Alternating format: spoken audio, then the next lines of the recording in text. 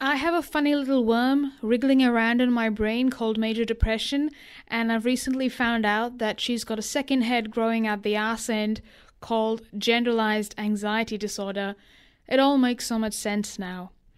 It's really good that we're talking about mental health issues with a lot less stigma, a lot more openly than we used to in the past. We're recognizing this as a very real health issue that impacts many of us, and sharing our stories is just going to help all of us feel a little bit less alone. Mental health is something I'm going to be talking about a lot on this podcast. Today I'm talking to athlete extraordinaire, bodybuilder, CrossFitter Joel Kirkelis. Not only is Joel phenomenally strong, but he's also one of the kindest people I've ever met. And Joel has shared some of his mental health struggles with me over the last couple of years that I've known him.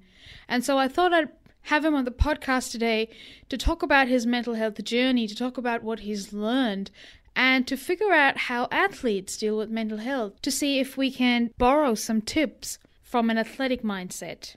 So stay tuned. This is Amrita, and you're listening to Heckin' Concerned Podcast. Heckin' Concerned. Hi, Joel. Hi, Amrita. Thank you for having me. I was going to say welcome, but you said thank you even before that. So polite. Why are you giggling? I think it's my natural, it's my automatic setting when I'm a little bit shy or a bit nervous. I just giggle or smile, and it's like the face that I put on. It's my default setting. It's a very nice default setting to have. Thank you. At least you don't have resting bitch face. I'm sure I have elements of it, particularly when I'm training or if I'm very serious, but more often than not, I've just got this blank smile on my face. You are actually surreal, as I said before, to see you outside the gym, because you are, like, I'm not used to seeing such a muscular person in my surroundings. Like, normal human bodies don't look like yours. Thank you. I'll take that as a compliment. No, it's true. When you're in the gym and you're working out, sometimes it's like an anatomy lesson. Like, you can see your muscles moving under the skin. And I'm just endlessly fascinated by how people become so, strong, and how, your muscles are just growing under your skin. It's weird. I guess when you go even deeper and understand the anatomy and the physiology of our bodies, it makes it even more fascinating. And then to see it working and understand what's happening, it's just, it can be quite mind-blowing. It is mind-blowing. There's so many different kinds of muscles, and there's the understanding that one thing in one part of your body can affect something else entirely. Correct, yeah. When I was, the first time I went to a physiotherapist, I had a pain in my knee, and he looked at my knee and then he goes, do you have a pain in your, like, it was my right knee, and he goes, do you have a pain in your left shoulder as well? And I was like, yes. How do you know? And it's just amazing that my right knee would be connected to my left shoulder in terms of my posture. Yeah. Well, we're a unit, essentially, so we function as a unit. If one part of the unit is out, it's going to affect. It's so fascinating to think of us that way. We spend so much time in our heads that an understanding of our bodies and the way we as an organism work is very surreal, and it's good sometimes to think of ourselves as a creature on this planet, isn't it? Yeah, well, I guess we're all such a small speck on this planet, but we're also significant in our own way too. We all have something to offer, and our energies will resonate with someone else, so we're all interrelated in some way, shape or form. Yeah. How are you feeling today? I feel great. I feel really good. Trained this morning, so I always have that real rush of energy and dopamine, and feel great. Yeah, I had cornflakes and Cocoa Pops this morning, so I feel the same way. I woke up late. Yeah. I rolled out of bed and I really flexed my tongue when I had all of those delicious, yummy cereal, milky bits in my mouth. Well, you were slogging your ass off in the gym. I'm imagining the sound of it crackling in the milk now, and it is quite it. Oh, that sound is so beautiful. And then it crackles in your mouth as well. Yeah. And it just takes you back to when you were a kid, watching Saturday cartoons on the TV in your pajamas. Yeah, Saturday Disney. Oh, man.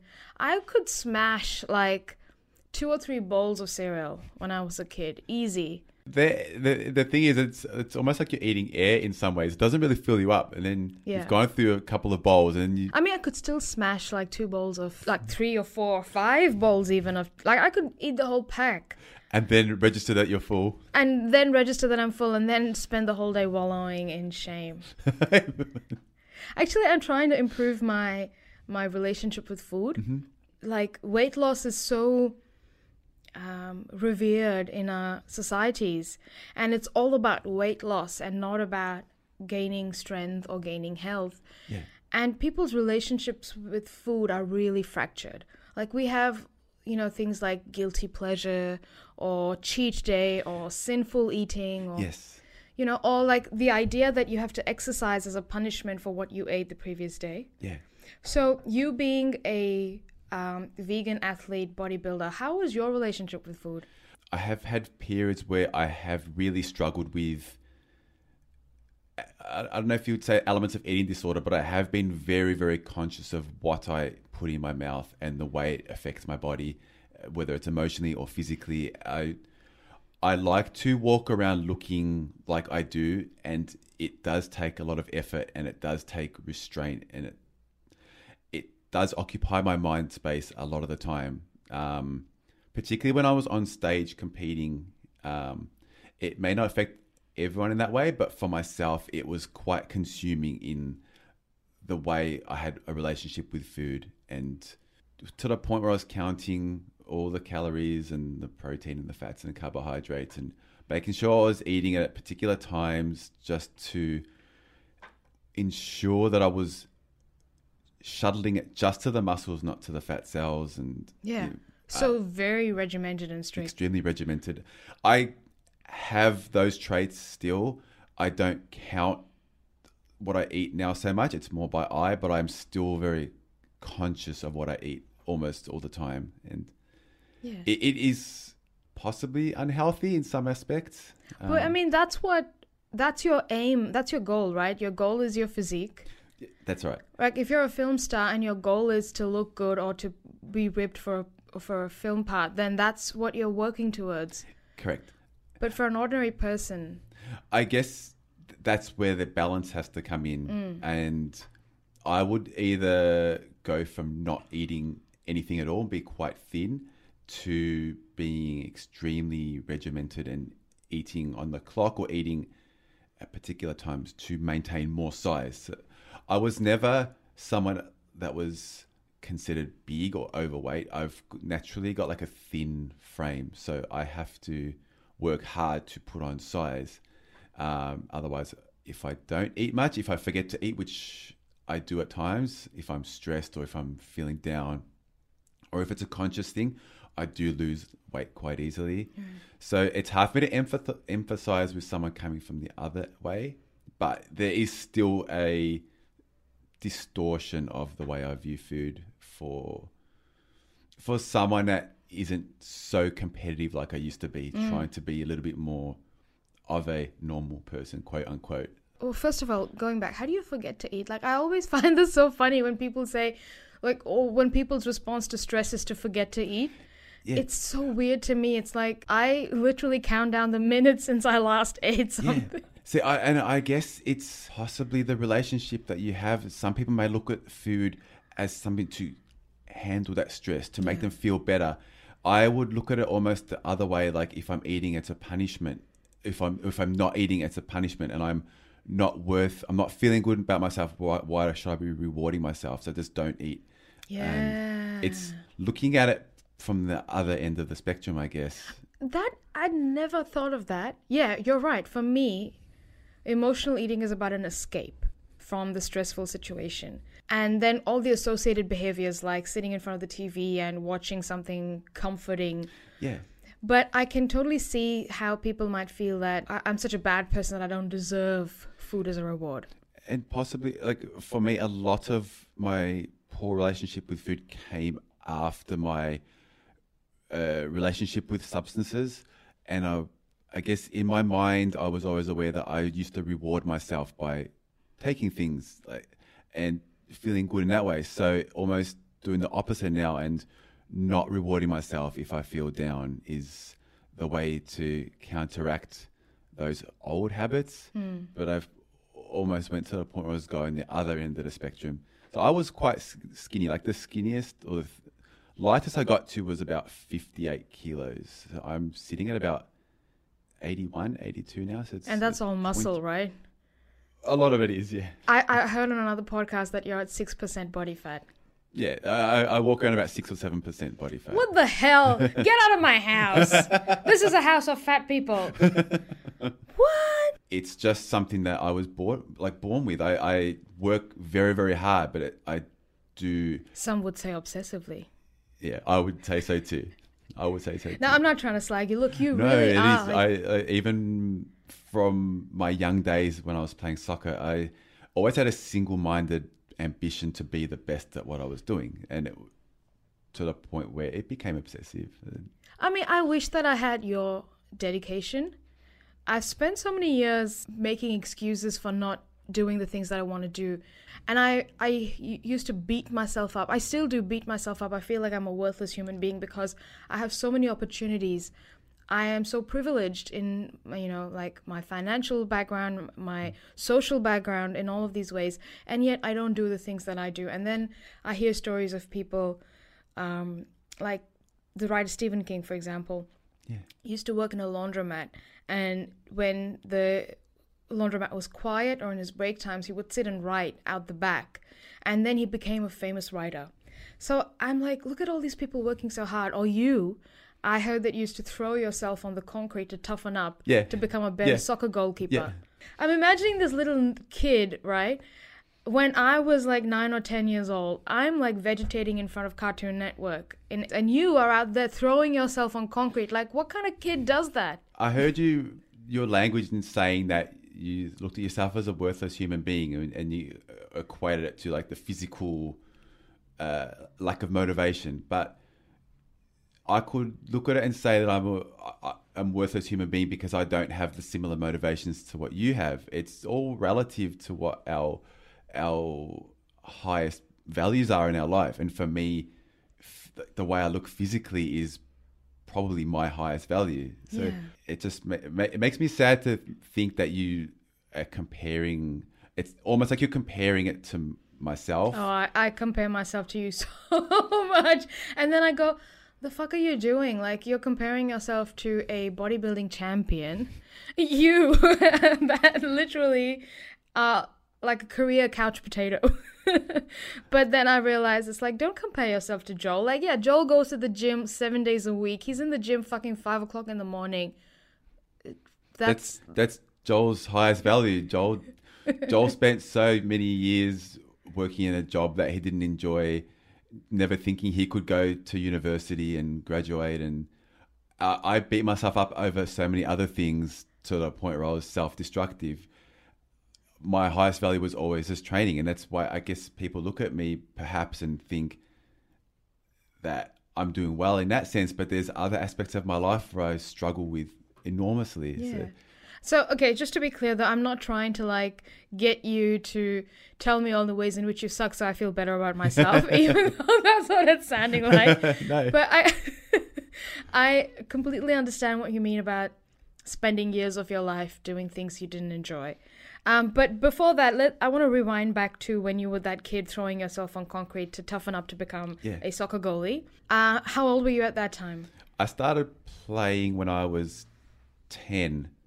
I had no idea about what the sport was before that, but my uncle introduced me to the Italian 90 World Cup, and I remember watching the players, and I was fascinated by like the Dutch team from back then with Ruud Gullit and Frank Rijkaard and all these great players, and I just got fascinated by the sport, and I started playing for my local team, Brunswick. They were called Brunswick Juventus back then, so they had an Italian background. I think they're called Brunswick Zebras now because of the black and white stripes. Right. A lot of the teams back then, they still kind of do now have an ethnic tag or ethnic background to the particular club from when they started. Most often back in the early 50s when all the immigrants came over after the war. So I started playing with them. First year I was not terribly good. I didn't know how to read the game as an on-field player. As it so happened, the goalkeeper left at the end of my first season, and they wanted to trial a new goalkeeper. Right. They put me in, and it was my calling. It felt so natural to me, and it triggered something inside where I was like, I want to be good at this. I want to be like the best. Yeah. So I came up with my own little programs, and I read books. I went to the library and read books from some of the great goalkeepers who had books, like Peter Shilton, who was the England goalkeeper. And I remember reading stories about him hanging from bars in his garage and having his parents pulling on his legs to make him taller because he was short. And I was short as well, like for a goalkeeper, genuinely 6 foot plus, and I'm 5'9" at a stretch. And so I looked at other ways to make myself better. So I thought I'll be as explosive and dynamic as I could be, and fast and agile. So I thought, well, if I can dive on concrete, then the grass is going to be easy. So I would just kick the ball against the wall, brick wall in my backyard, and dive to catch the ball. And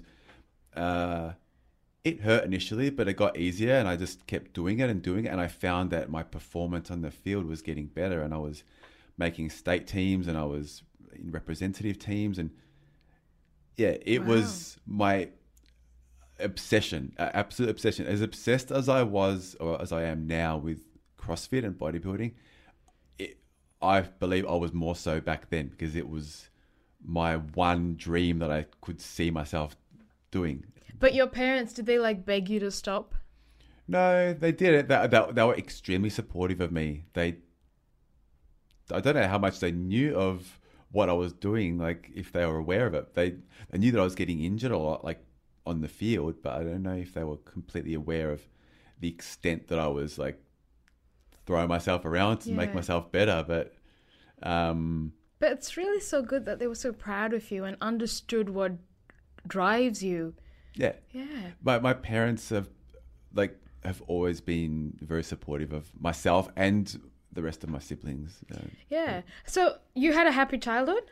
I had a happy childhood. Yeah. It was, I say, up until my mid-teens, it was relatively uneventful. Like there was ups and downs, but most families would go through that. But there was nothing that really stood out that made me think I've had something different to what I believe other families have. But it was a great childhood. It was supportive. My mum would drive me all around Victoria to play for representative teams or to play for my club, and she would bend over backwards for me and for the rest of us. She still does to this day, so it's extremely blessed and extremely grateful. Mums are so amazing. My mum as well stretched herself really, really, really thin.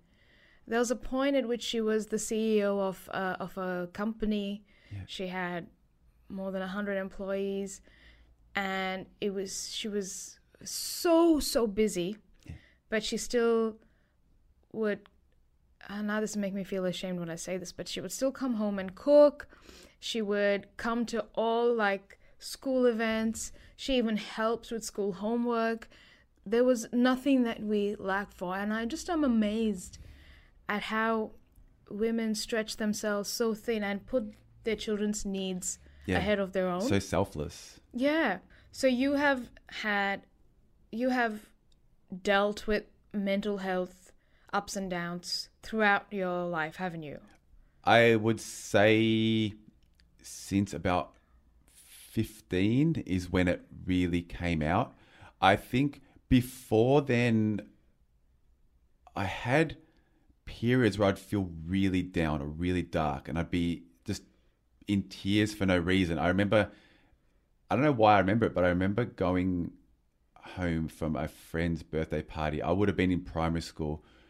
I like to think she was like my first girlfriend at the time. It was so informal, but I remember something triggered me, and I was just hysterically in tears, and I couldn't control myself. So I made the excuse that I had sore ears. I said that my left ear is sore for some reason, which it wasn't. Ironically, I'm almost deaf in this ear now for some reason.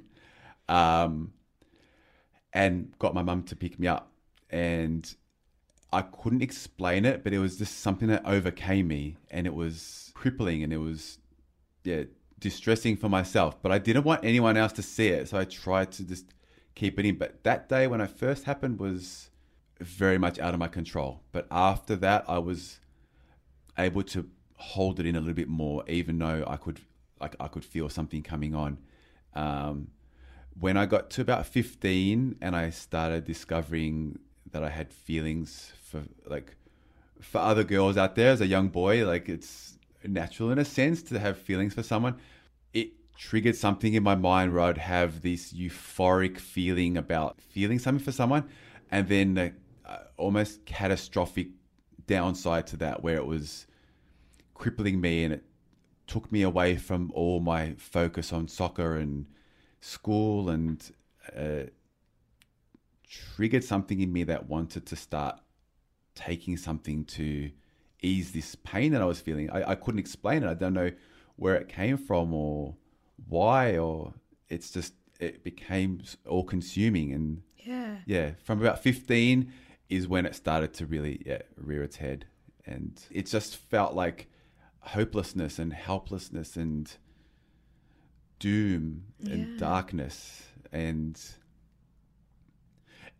I was never like brought up in any way that really could have caused that. Like I don't remember seeing anything. I don't remember experiencing that could have triggered that. But yeah, like I said, from when I was maybe 7 or 8, there was elements of it. And then when I was 15 or so, it became just all consuming. Yeah. It took over my life severely for the next 5 or 6 years. And then it's been on and off since to this day, like even, But I can imagine how devastating it is for a kid, when you're just 15 years old.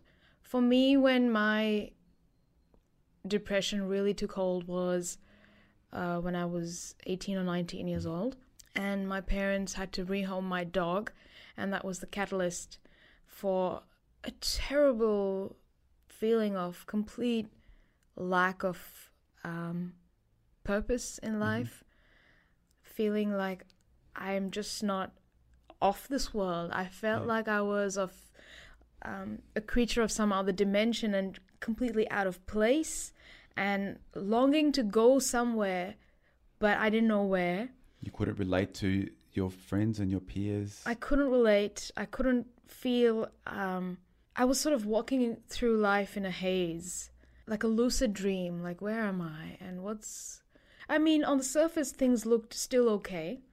But in my heart, I felt, and I thought, I'm just having an existential crisis, as all kids do when they're finishing up their teens. And this is a very trendy thing to happen. But I now realize that was like the starting of the depression.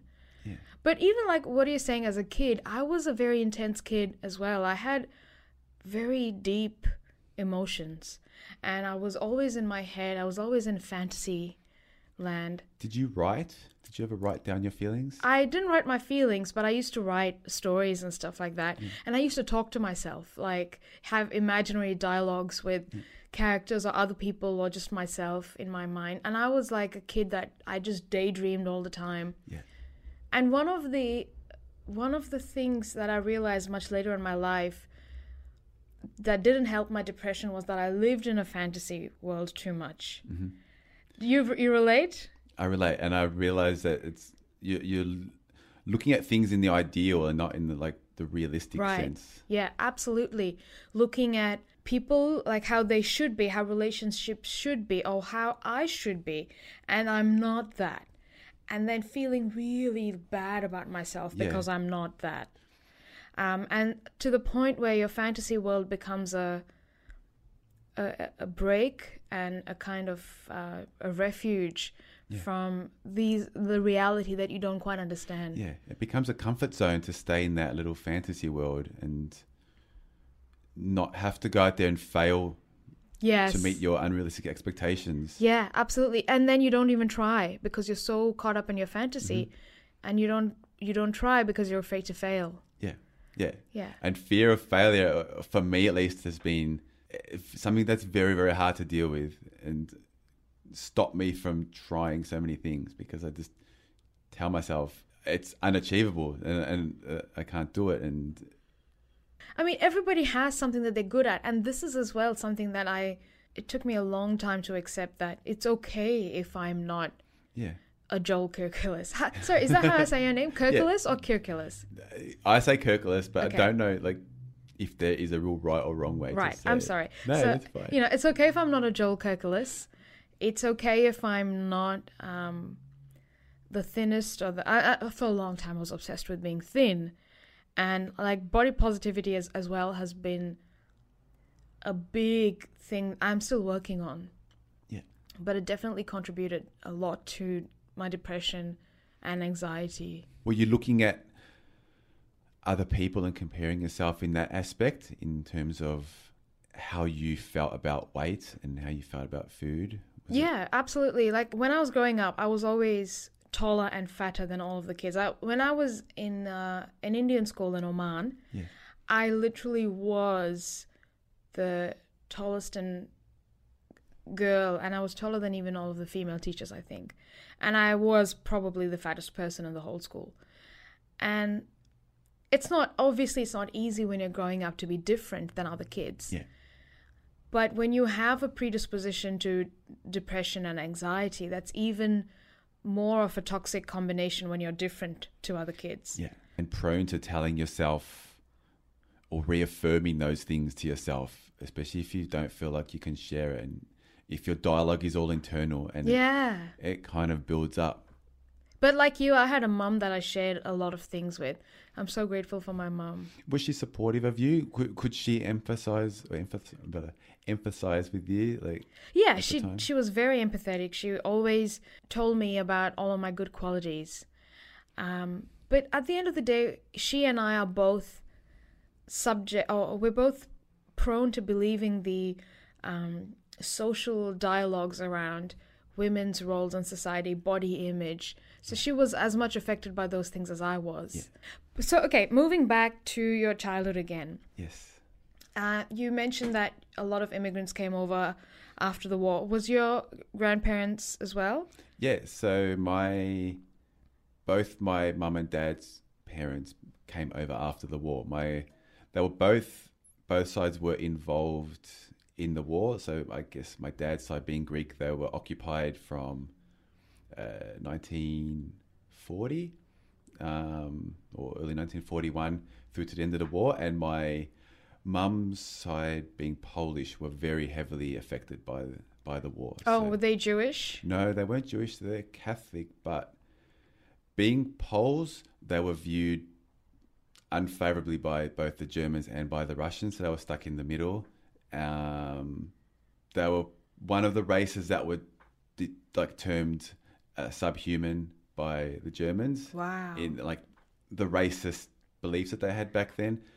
My grandfather, who's still alive to this day, he's 96. He's told his story a few times about him being in a labor camp while his family were still in their village.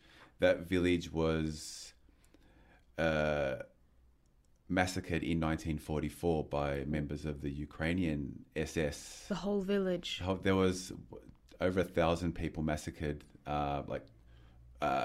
gruesomely put in barns, and the barns locked and set on fire, and people, when they were burned to death. There were women who had their babies cut out of their stomachs and bayoneted, and Oh my it's God. sadistic, but it was the conditions that they would have experienced for the soldiers and the indoctrination that they had and hatred that they had.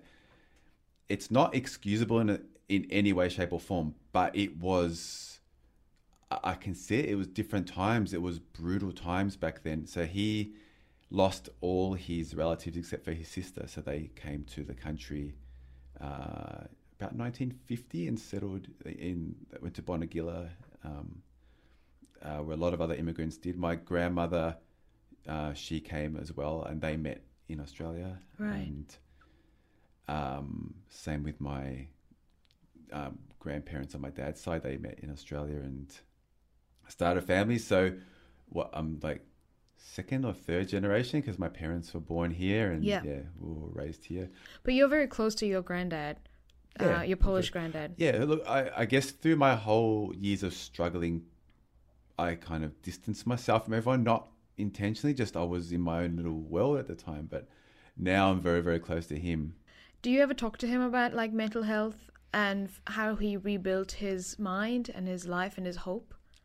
I've never spoken to him in that context. I've listened to stories about how he started again and built his life and worked in Brunswick in the Hilton factory on Albion Street and listened to all those, like how he came from nothing to create what he has now. But I've never spoken to him on the aspect of mental health. I've never really known how to start that topic of conversation. In a sense, it's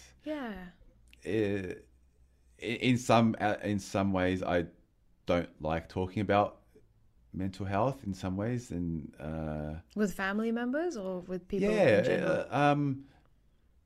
It's strange. I'll speak to some people who I feel very comfortable with. Other people there's like an invisible barrier, and I don't want to say things in some ways. And yeah, I guess my family in some ways are like that.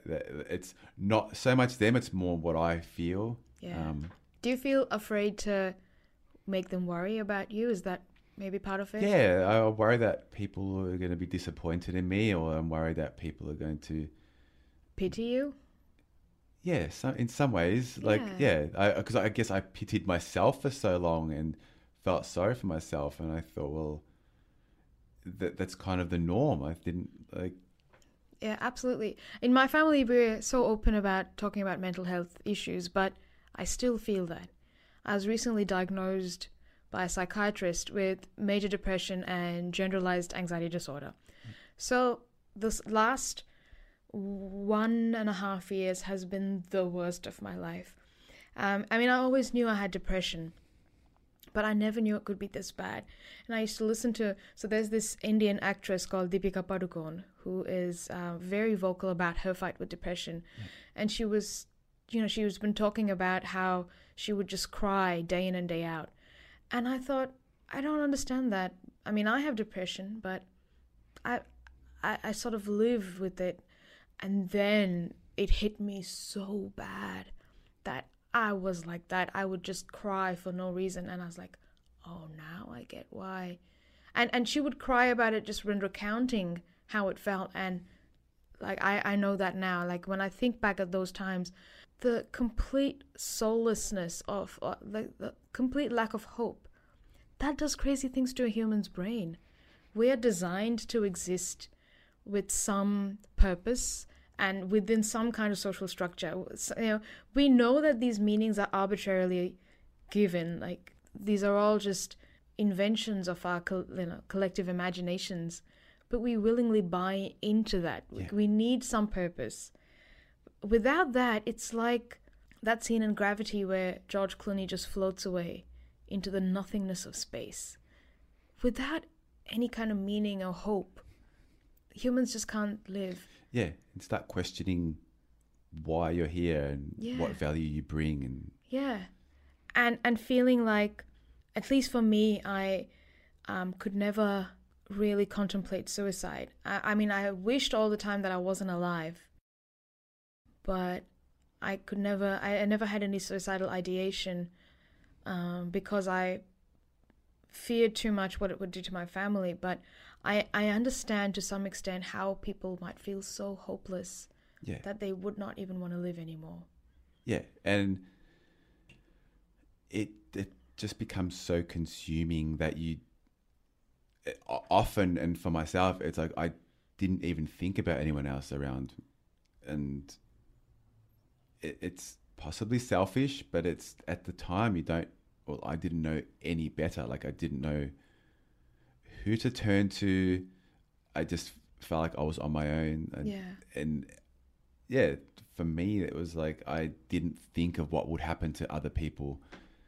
and that it was okay, that they'd be better off if I was gone. It's not selfish. It's a protective mechanism of the brain. Yeah. Yeah. Yeah. You don't want to hurt. You don't want to suffer. And I guess it warps your whole sense of reality in so many ways and takes over your whole sense of programming in your language, in your beliefs, in your internal dialogue. I look back and think now there are blessings in what I went through. Yeah, what are the blessings? I wouldn't be where I am now if I didn't go through all that. I wouldn't appreciate what I have now. I wouldn't appreciate what or who I had back then if I didn't go through all of that. My sense of drive and my sense of ability to push myself is greater now, I believe, than if I hadn't gone through all of what I went through. And my sense of appreciation of self is greater now, I believe, than I've been through dark times, like losing my brother and blaming myself incredibly much for that. I never turned back to abusing myself physically. I still do in a sense emotionally and mentally, but physically like I would have if I didn't know any better. As dark a time as it was, there were good things that came out of it. Wow, that's really strong that after such a traumatic event as losing your brother to suicide. Yeah, I had I had my grandparents on my dad's side pass away within a few years of each other. I had my brother pass away. I had my mum going through treatment for leukemia. So it was a lot of suffering again. Like it kind of came back. It's almost that I could sense that when everything was doing okay in my life, something bad would happen to bring it all back into balance. So yeah, that period was quite challenging for me, but I didn't resort back to the temptations that I had in the past. And they were there, they're always there. And people talk about substances now, and my mind often goes off and thinks, what would it be like if I went back to it? Like, how would I be able to function and how it would feel? But I'm a lot stronger in my sense of controlling myself, in at least a physical sense, to resist those temptations. And does that give you pride that you are able to resist that? In that sense, yes. Yeah. Because I used to just be so greedy in a sense and gluttonous in my consumption of things that weren't helping me whatsoever and just destroying myself physically and mentally. So yeah, I'm proud of myself for that. Yeah. Did you ever think that those drugs were serving a purpose of? At the time, it was just an escape. Yeah, absolutely. Definitely, it was an escape. And it just became part of who I thought I was. Just, yeah, it took over my life in the same way that CrossFit consumes a lot of my life and bodybuilding did, and soccer certainly did. Yeah, substances, yeah, definitely were my identity. Well, when you're not feeling anything and something allows you to escape that numbness and pain of nothingness in your brain. Yeah, and I people have said like that, like use that analogy, like feeling nothingness. I don't know if I ever felt nothingness. I felt like just a visceral, consuming sadness and hopelessness and worthlessness. So it was, I wanted something that completely obliterated that feeling. Not something to give me a feeling, but something to take away that horrible feeling that I had and make it feel better. In the only way I knew, I didn't think it was cool in a sense to be playing soccer and when I was 17, 18 anymore. It was like that passion had completely dissipated, and it was what could have been a healthy escape from what potentially this may have been a normal transition into adulthood. It became the opposite and just became, Yeah. But do you have a lot of shame still about taking drugs? No, not anymore. There's still some elements of shame in terms of what I did, but more so it's now a sense of pride in a sense that I was able to beat it and not and beat it myself. And I can't say I didn't put anyone else through it because there were people affected, but I didn't seek outside help just to try to do it myself. And I'm probably like that now in ways that I don't ask for help for much. I just try to do it all on my own. And Yeah. maybe one of my faults that I... Yeah. So you have this interest in biohacking. Like Yeah. when you were like a kid and throwing yourself against the concrete, that was a kind of hacking to that you were toughen trying to myself do. up. Yeah. Yeah, and try to be very controlling of my mind and my thoughts and not let outside distractions take me away from my single-minded drive to be a professional soccer player. Yeah. And So is that something that what helped you come out of your first bout of drug use? yeah, it turned into like the extreme in the other sense that I wanted to be very, very healthy. And it turned out that I did become that in a physical sense. Like I started riding push bikes and started doing century rides, so like 160-kilometer rides and things. Wow. I think they classify a century ride as like 100-mile, like an American term, but it's like 160 kilometers here. So I'd ride for like 6 or 7 hours at a time, just wanting to be fit and healthy again. And it kind of coincided with periods of unhealthy obsession with food. I started eating a vegan diet then as a way to fix myself up, not fully understanding how to do it back then, because this was 16, 17 years ago now. There was no real internet sites or social media to gain information, books or anything. So I just started eating a lot of vegetables and raw foods and juices and ways to just detox myself and feel better. And I stayed very, very skinny, but I was physically getting very, very fit again. So yeah, it was one extreme to the other, but a single-minded drive. And just the feeling of worthlessness was still there. And I kept thinking, if I can do this and if I can do that and achieve this, then I'll not feel worthless anymore. As it happened, I'm realizing that's not the way to like take away those feelings, because the feelings are still there in so many ways. But Yeah. that feeling of worthlessness is what got me partly into hurting myself, but then it got me into healing myself as well. Yeah.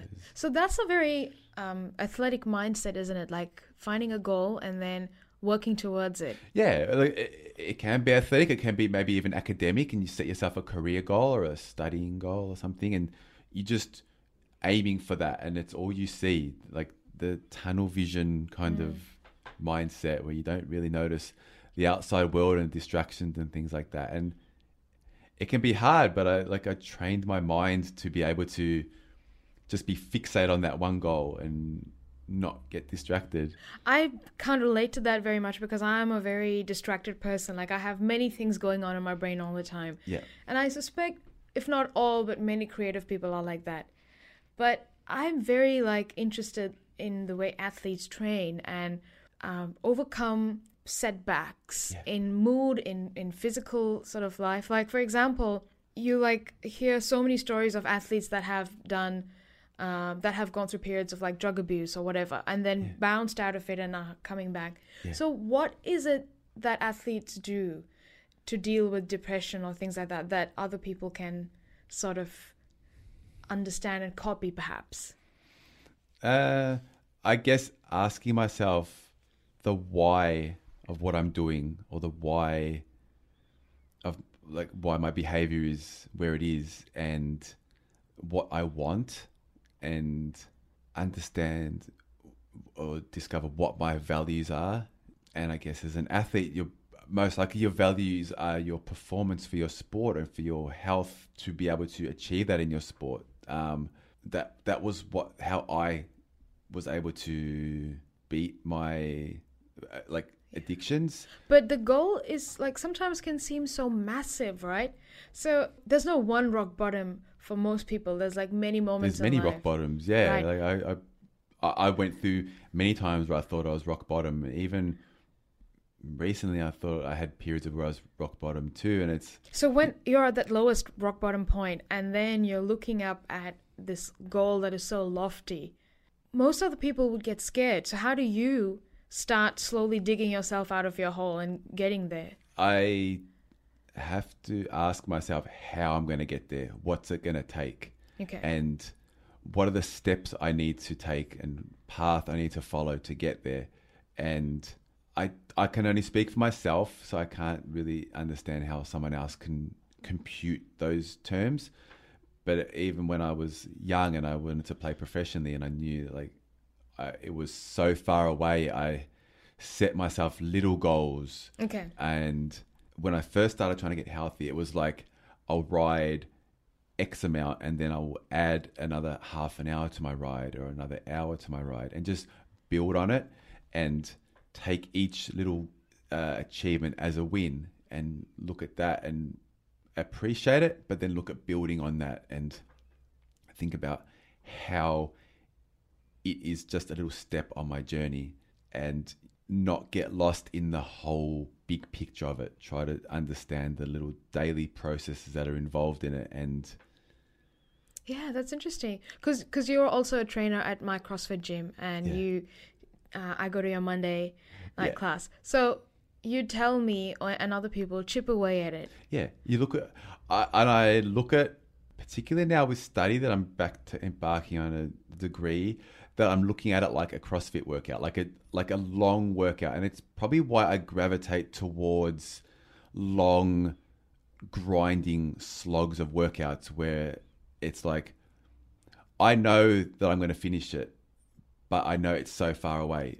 I just have to take it one rep at a time, one set at a time, and be in the moment, not be 2 or 3 steps ahead. Appreciate that I'll get there, but understand that I have to do the little things first to get to my goal.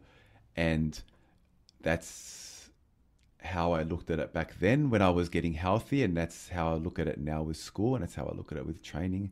And it's the advice that I give, particularly in training context. That's where I feel comfortable in giving advice. Like I said, chip away one thing at a time. If you're trying to learn a technique, like a complicated technique, worry about one little progression at a time. Don't beat yourself up because you can't do the movement yet. Break it into small pieces and work on one at a time and building on it.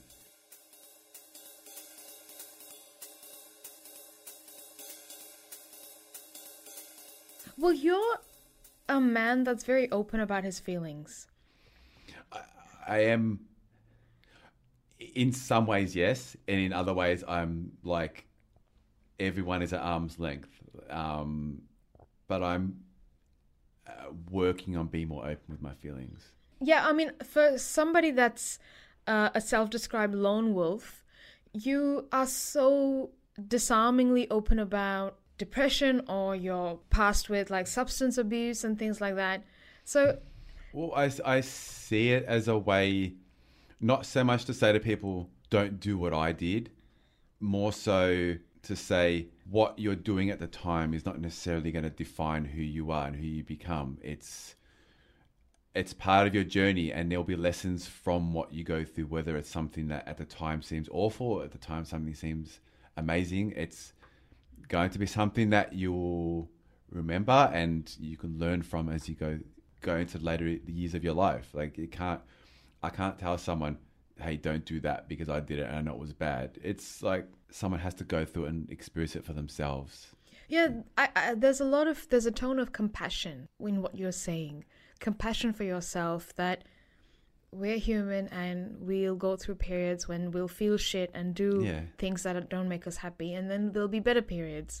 Yeah, it's kind of like a roller coaster in a sense. And like for myself, I can look back and see it's almost like cyclical, the highs and the lows, and I can almost predict when there's going to be highs and lows in a sense. It's not that like simple, but the good and the bad, the light and the dark, it all balances out in the end. And I'm realizing it now that, like I said, I'm taking blessings from the awful things I did to myself and seeing that there was a lesson in it and a blessing in it. And use it now to be more empathetic to others and to myself. Like, So now, when you've got this attitude of empathy and compassion for yourself, do you fear relapsing into substance use again?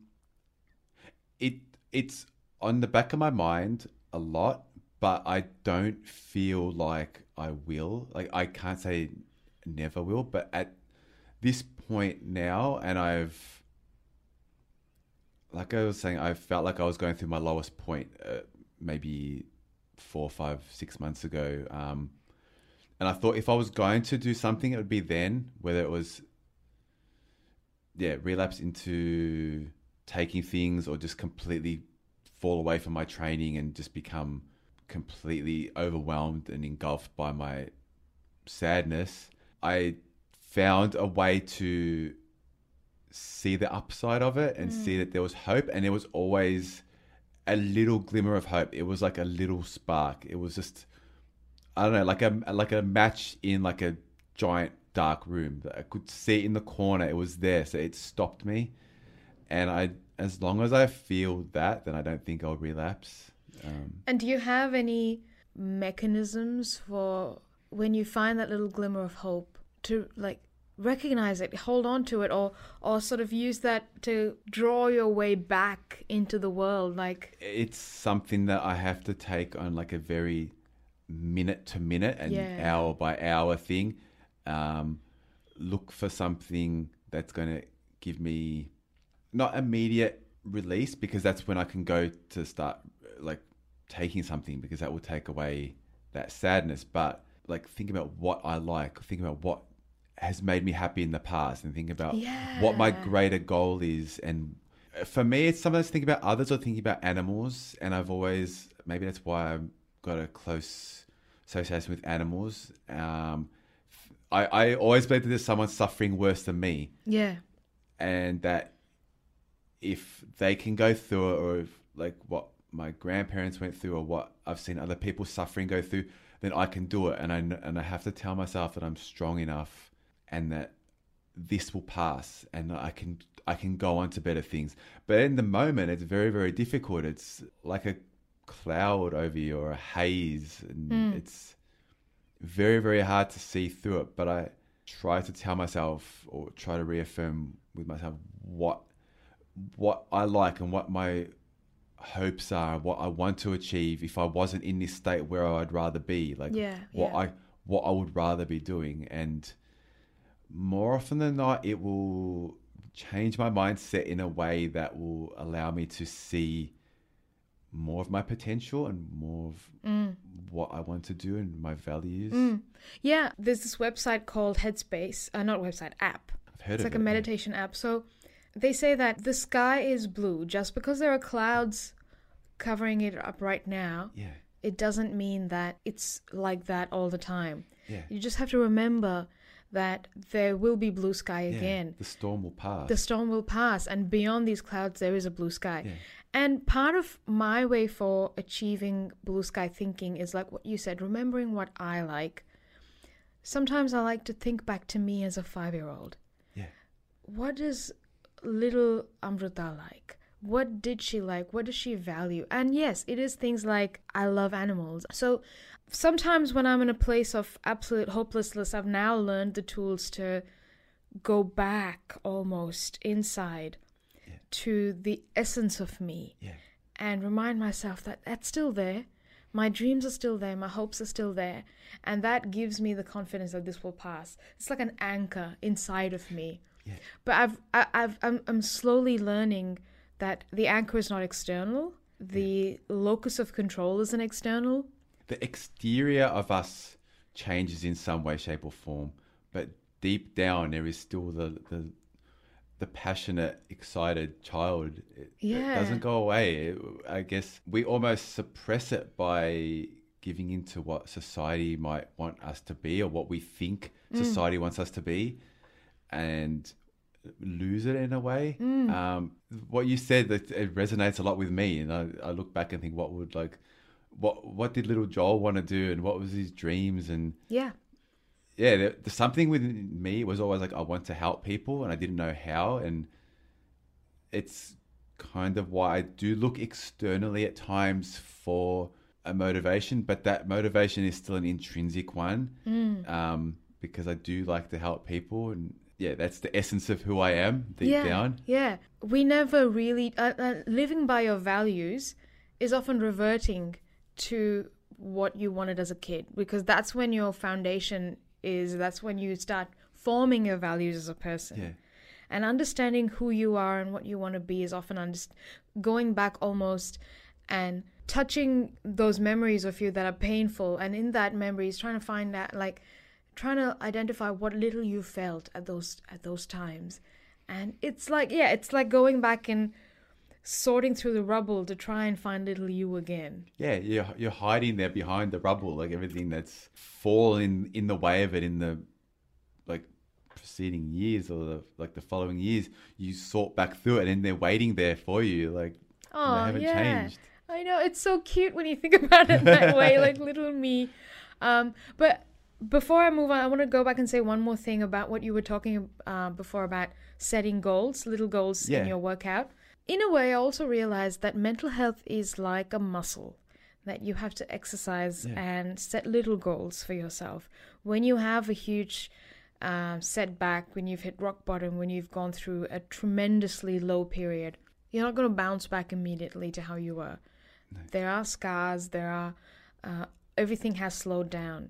And so it's about chipping away at it, like bit by bit, exercising little things and accepting that it's like you're an injured athlete and accepting that you have limitations at this point. Yeah. So if you need to sleep, you just need to sleep, you know? I look at it as though what your subconscious mind believes and the body will be able to respond to it. So if you tell yourself that you can do something instead of telling yourself that you can't, and if you're positive about it, then you're going to start creating those pathways that will affirm that to your body that it can do it.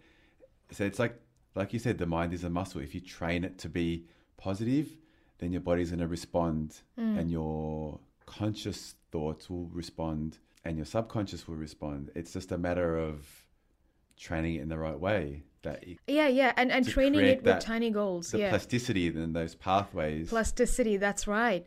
The ability to bounce back from anything traumatic is plasticity, isn't it? But you can't do it too soon, or you just won't make any progress. You'll just be more injured than ever. Yeah. And that is placing the burden of that translates to placing the burden of being functional or being what other people expect you to be too soon. Yes. Yeah, and not losing the beliefs to that extrinsic belief that someone is putting on you. You got to understand it in yourself, and not get lost in what others' expectations are of you. Yeah, like I see you injured yourself recently. You had shoulder surgery. I fractured my elbow, then I tore my pec. Yeah, I've seen you obviously, even despite being severely injured, you're still training way more than I thought humanly possible. But I've seen you up that slowly. And in a way, this is a very far-fetched analogy, but it makes me feel a little bit better about going to the gym once a week. I feel like, okay, if Joel can really reduce what he's doing on some of his muscles, then I'll be okay. At the moment, I'm only able to make it once a week because I make plans for more than once a week, but for some reason they never happen. But I tell myself, at least I'm going once a week. And then I think, oh my God, am I making excuses for myself? Am I actually a fucking lazy loser that's only going once a week? And I should be going. And then I'm like, hold on a second. This is the kind of thinking that made me self-hatred. Yeah. I try and think that 5 years ago, I would have just kept paying this fucking gym membership for years and never gone. And not gone, yeah. But now at least I'm going once a week and I'm working on it. But I'm also working on other things in my life. I got a podcast.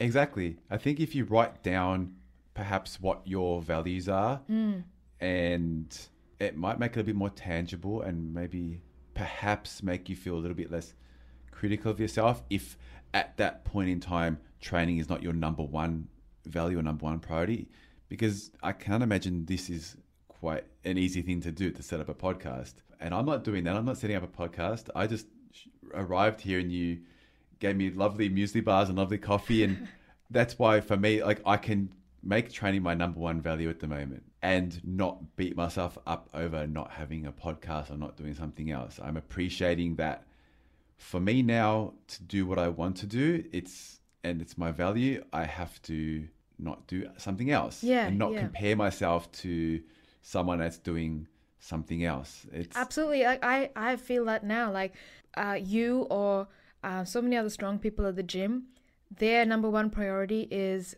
their athletic performance. And for me, it's like my creative, like that's my goal at the moment.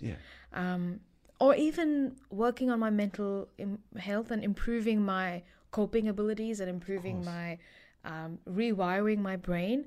That takes a lot of energy, and that is also one of my priorities at the moment. Exactly. So it makes me feel then less critical of myself when I'm, trying to get a holistic view of my life. And I, for me, I believe that social media makes it more challenging, because you often see the ideals, and it's almost like being back in that fantasy world where you just see someone and you might become infatuated because you just see them in their best self. Not everyone is going to put out like the dark times on social media. It's more the sunny side, and it's so easy to get lost in that fantasy of believing that you're not worthy for them, or your life isn't as important as theirs, or as interesting as theirs, because you see them at their best self and not see them when they're down. For me, it's made it very, very challenging.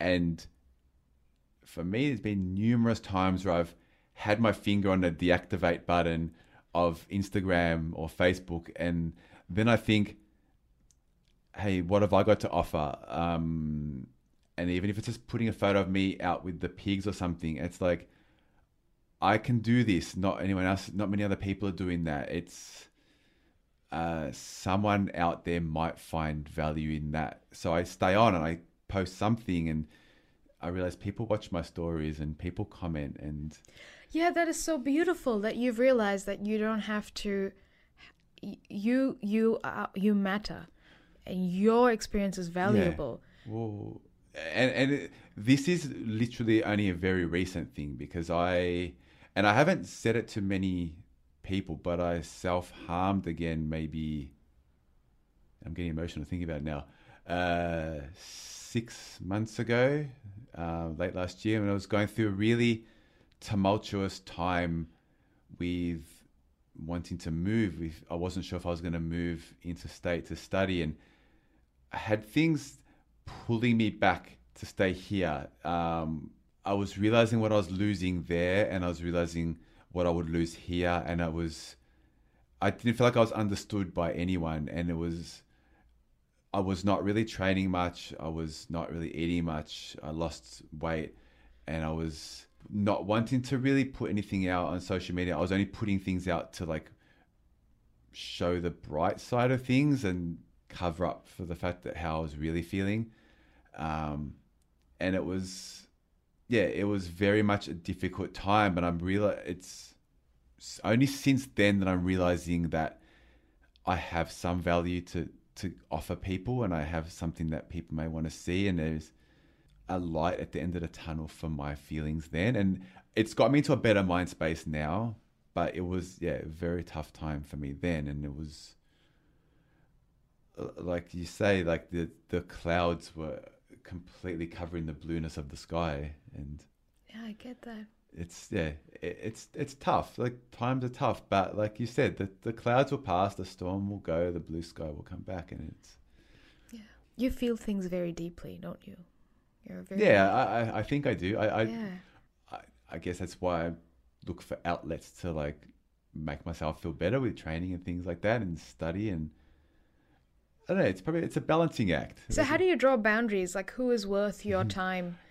I don't know if I completely figured it out yet. Like, I feel like everyone, like, I feel like I am no better or no worse than anyone. Everyone is worth my time, and I try to give everyone as much time as possible. I'll try to respond to every message that I get or every call, or I might need to work on finding boundaries. Yeah. I guess, particularly as I would like to make a career out of what I know, and I am in the process of working on strategies to be able to at least value what I know and not just give it out for free. But Yeah, absolutely. I like it. Like I said, I enjoy helping people, and for so long my payment has been the feeling I get just to share something with someone. You are one of the most kind people I've ever met. You are one of the kindest people I've ever met. And when I first saw you... At the same time, I can probably be one of the worst people you've ever met. I guess it's... I'm a kaleidoscope of personalities. Well, everyone is. Yeah. But one of your strengths is that you're incredibly kind to others. Like, you just radiate so much warmth for other people. And I think there's not a single person that knows you that wouldn't agree with this. I appreciate it. But do you have any support groups, or do you go and see a psychologist or anything? So you're dealing with all this alone? Always, yeah. Well, I see someone now to help me with, I guess, mindset in terms of helping to value myself, and it's helped a lot. But for the last 37 years, I never saw it, other than when I got rushed to a psychologist in high school because I was cutting myself repeatedly. I like that idea, and I like to be able to talk about it now, and I feel like it probably could help me. I like to put on this tough exterior and say that I'm like a lone wolf or whatever it is. But I guess deep down, I just want to be understood, and I don't know if I've ever really allowed myself to be put in that situation where I could find someone that understands me. Yeah. Maybe I should have, like, a Sunday bitch club for misunderstood, miserable fucks to get together. Because surely we can't all be misunderstood. We'll just sit together huddled over, like, coffee and muesli bars and just, like, bitch to our heart's content about everything that sucks. And then look at the upside of all the downsides that we were talking about, because there is like it'll be like a little positive thinking cult. Yes. Oh. It starts off negative, and then we'll see the balance, and we'll walk out feeling like more in balance with our emotions. Yeah, absolutely. Oh man, I could talk to you for I could hours. keep talking. Yeah, it feels like we've skimmed the surface of a lot of things. Thank you for being so vulnerable and open on my podcast. Thank you for having me, and thank you for giving me the opportunity to talk. You're the best. Thank you. You are. All right. Thank you, Joel. My pleasure. Thank you. Bye. Bye.